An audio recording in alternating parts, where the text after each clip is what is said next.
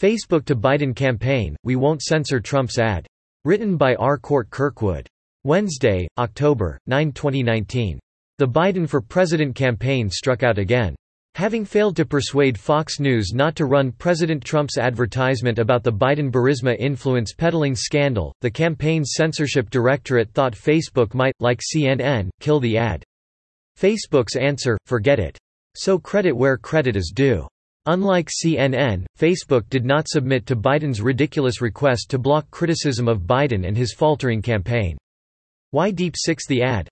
Biden wants the ad killed because it summarized in 30 seconds the growing Biden-Burisma scandal that threatens to get bigger if the Democrats attempt to impeach President Trump. In 2014, a month after Biden visited Ukraine, his son Hunter landed on the board of Burisma Holdings, an energy company in the country.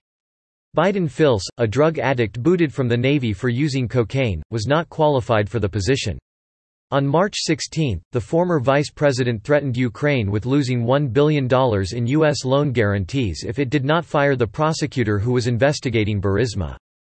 Biden bragged that he forced Ukraine to pink slip that prosecutor. His son pocketed a fortune, some $50,000 a month. Trump's ad explains it. Voiceover: Joe Biden promised Ukraine $1 billion if they fired the prosecutor investigating his son's company. Biden: if the prosecutor's not fired, you're not getting the money.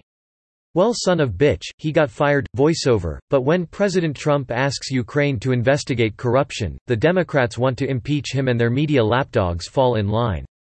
They lost the election. And now they want to steal this one. Thus did Biden's campaign chief, Greg Schultz, The New York Times reported yesterday, tell Facebook it must block the ad because it spreads false, definitively debunked conspiracy theories regarding Vice President Joe Biden. Whatever Biden's claims, the advertisement is accurate, which explains why the Biden campaign wants the networks and social media companies to kill it. CNN complied. Fox News didn't. Neither did Facebook. Facebook's big no. The Times reported that Facebook told the Biden campaign, in so many words, to buzz off. Our approach is grounded in Facebook's fundamental belief in free expression, respect for the democratic process, and the belief that, in mature democracies with a free press, political speech is already arguably the most scrutinized speech there is, the company's head of global elections policy, Katie Harbath, wrote to Biden's people. Unsurprisingly, Biden isn't the only candidate worried that Trump will use the platform to defeat his Democrat opponent in 2020. Senator Elizabeth Warren, now tied with Biden in Real Clear Politics polling averages that measure support for 2020 candidates, actually claimed that Facebook was partly responsible for Trump's shocking defeat of the Anointed One in 2016. Warren is pounding the war drums on Twitter over a Trump campaign ad that nails the Democrats on gun rights.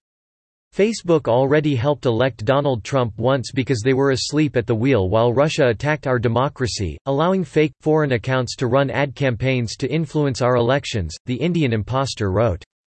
There's no indication that Mark Zuckerberg or Facebook executives have come to terms with the role their unpreparedness played in that successful attack, nor have they shown that they understand what needs to be done to prevent another attack in the 2020 election. In other words, Warren fears Trump's cavalry division of voters might see those ads, vote for him, and stop her scalping raid on the American people. Warren often speaks with a forked tongue, and just might fear the great white father in the White House will open the flap on her teepee of lies. Other social media. Facebook isn't alone among social media in refusing Biden's request. YouTube and Twitter both told The Times that the ad does not violate their policies. Biden's people, of course, do not agree. T.J. Ducklow, a spokesman for Mr. Biden, wrote in an email that Donald Trump has demonstrated he will continue to subvert our democratic institutions for his own personal gain, but his shortcomings are no excuse for companies like Facebook to refuse to do the right thing, The Times reported. Biden and Warren are lawyers, yet both have asked the media to silence political speech they claim is objectively false. In fact, again, Trump's ad is objectively true. That invites the obvious observation that Biden, Warren, and their spear carriers, not Trump, are the real threats to democratic institutions. Subscribe to The New American and listen to more by clicking podcast on the top right corner of our homepage. Also, please consider donating to help us push out more content for you, our listeners.